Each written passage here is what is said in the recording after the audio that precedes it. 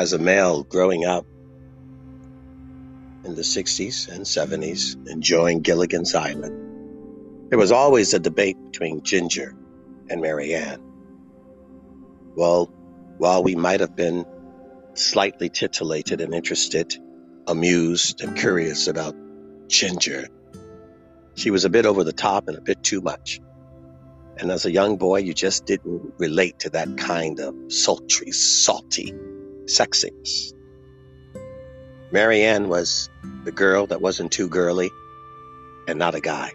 Girl that you could have fun with, be comfortable around, and not feel a little off. She was pretty enough that you wanted to look at her, but fun enough that you just wanted to hang out and play like you play with your buddies. I think the debate will always be won by Dawn Wells. Mary Ann.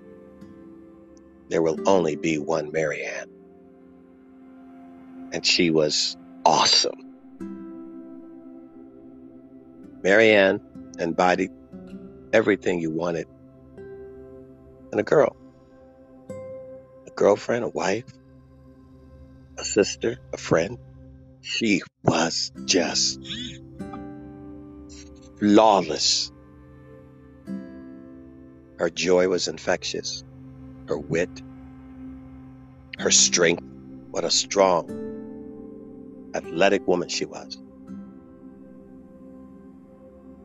She was all childhood fantasy. She wasn't dirty or filthy. She was beautiful. From inside out, just beautiful.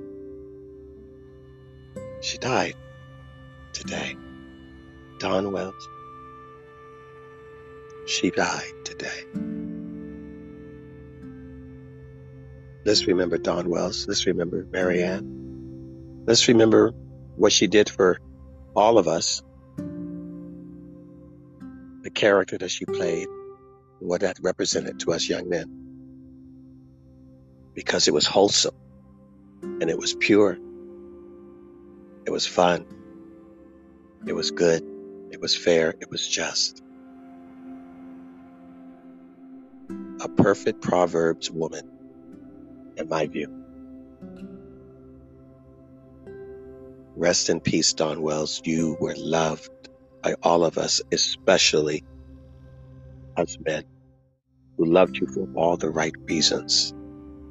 You were loved for all the right reasons. Rest in peace, Dawn Wells. Thank you for the memories. Thank you for your character and how you portrayed her. Thank you for the life that you lived.